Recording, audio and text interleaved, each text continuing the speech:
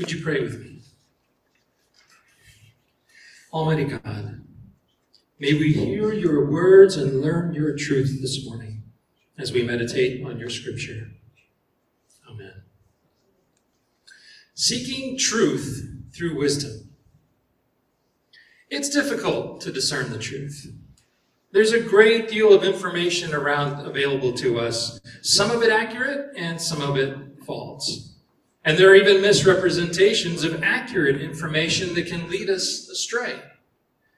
One of the many examples of this scenario was the debate that took place in the 1960s and 1970s regarding the health risks of leaded gasoline. Although lead was known to be highly toxic, it was used in gasoline production to minimize engine knock without considering the effects to the general public. Researchers employed by Ethel Corporation, a company that was formed by Standard Oil and General Motors, had claimed that leaded gasoline was safe to use because lead naturally occurred in the environment. However, an independent researcher, Dr. Claire Cameron Patterson, campaigned against the use of lead in gas because he saw evidence of ill health in the general population as the levels of lead in the environment increased over time. The oil industry was powerful enough to have Dr. Patterson and his research excluded from the United States Public Health Service and the National Research Council. But it was not enough to silence him. Eventually, he was asked to testify in a Senate hearing exploring the effects of leaded gasoline on the public. And his opponent was Dr. Robert Kehoe, a well-known researcher employed by Ethel Corporation. In the hearing, the committee was confronted with large amounts of data, which both researchers agreed was accurate. But the conclusions drawn from that data were very different. Dr. Kehoe claimed that there was no risk to public health from airborne lead or from any other lead in the environment, but Dr. Patterson disagreed. Fortunately, public health concerns were prioritized and lead was removed from automobile gas. Later research confirmed that Dr. Patterson's concerns were founded, and campaigns were launched to remove lead from gasoline around the world. There was plenty of information about the effects of lead gasoline for decades, but interpreting the data and coming to the right conclusions was not an easy task.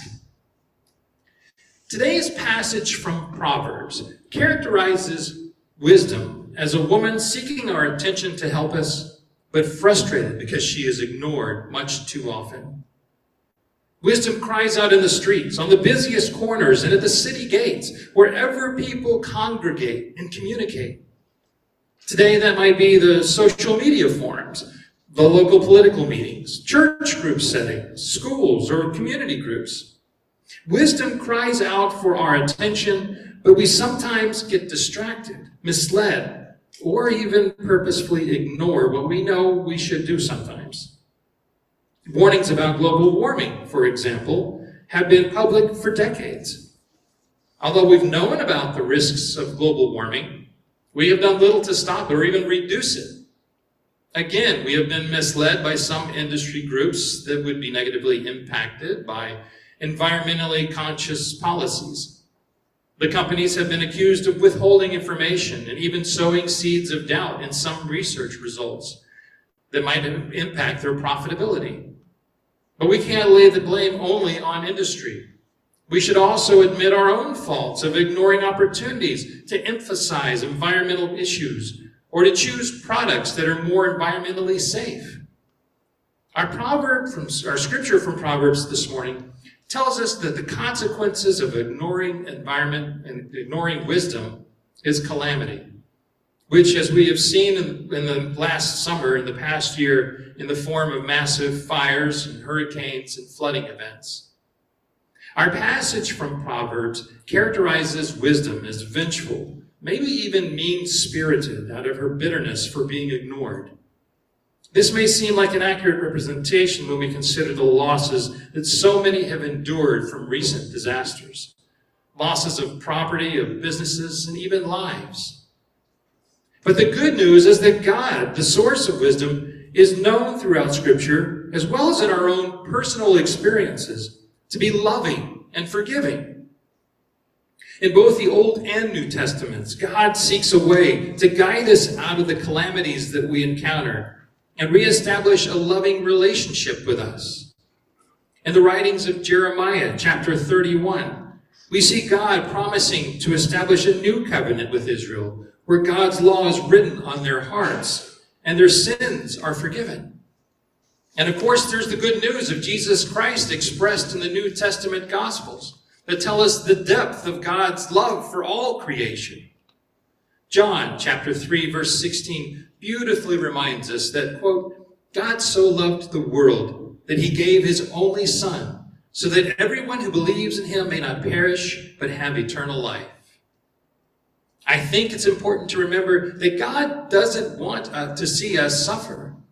God wants to see us thrive with joy and compassion. God doesn't create the calamities we encounter. God carries us through them and tries to guide us to lives of abundance by sharing God's wisdom. In Psalm 19, our second reading this morning, we have a beautiful description of how God shares the divine wisdom and understanding. In Psalm 19, it opens with a reminder of how God speaks to us through creation, day by day and night by night, not with words, but in spirit. The messages are there in front of our eyes and permeating our soul, but not in the form of speech or words. The voice of God comes to us in experiences as simple as a sunrise or a sunset, where we sense majesty, power, and immensity, along with subtlety, balance, and fragility. These moments can revive our spirits as we reconnect with the source of our being and remember who we are, where we came from, and where we belong.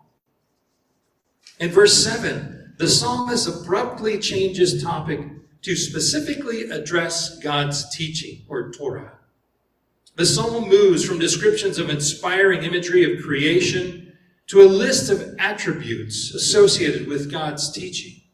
But it still flows together nicely, with a common theme of wisdom giving coherency to the entire writing. In this second part, the psalmist reminds the reader that God's teaching is perfect, giving life to the universe, and we can recognize those teachings by their attributes. God's teachings bring joy, wisdom, and enlightenment to those who find them. So if a person's thoughts lead to anger, foolishness, and a lack of understanding, they've probably missed the mark.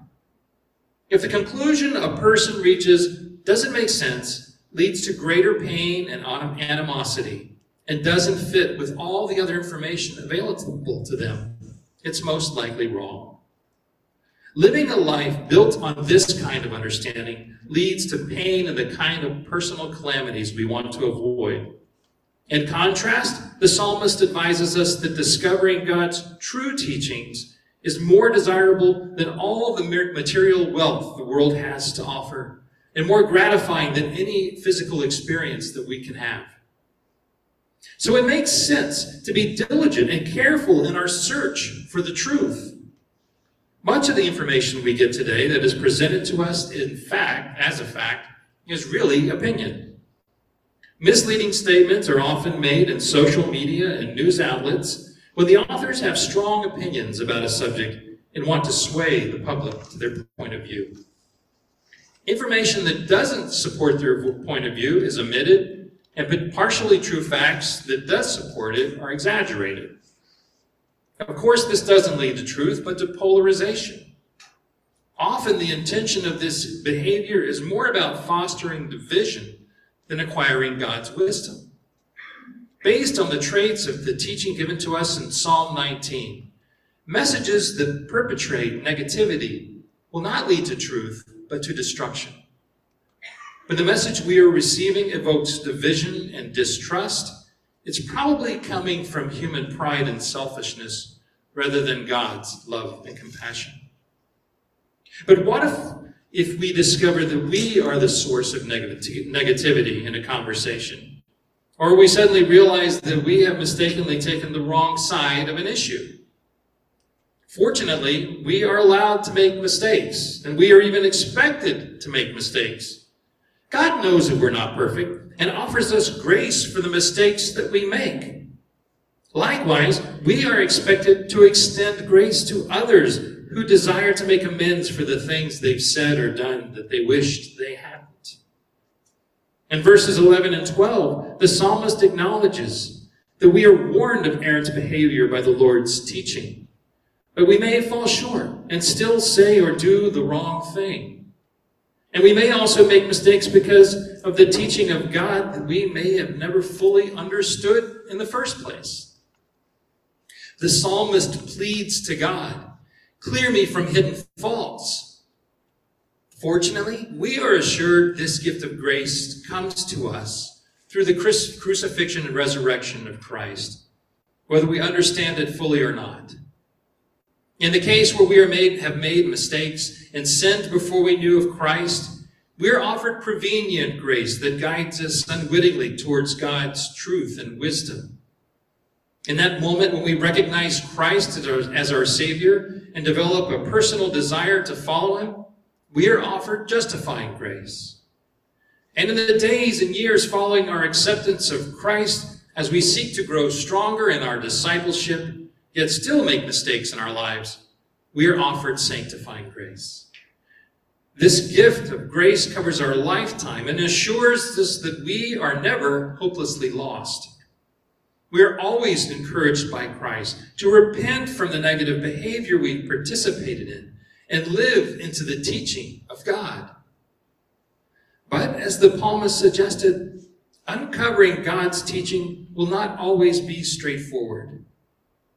One way we approach discernment in the United Methodist Church is through a process we call the Wesleyan Quadrilateral. In this process, we look at a situation from 4 different perspectives: Scripture, tradition, experience, and reason. We start by looking at Scripture to see if there's guidance that could lead us towards the answer that we're looking for. Through prayerful reflection and contemplation of relevant passages, we might gain some insight into the topics that we're concerned about. We might next consider the tradition of our church. Has the church ever considered this issue before that we're interested in? Or are there resolutions that we could refer to?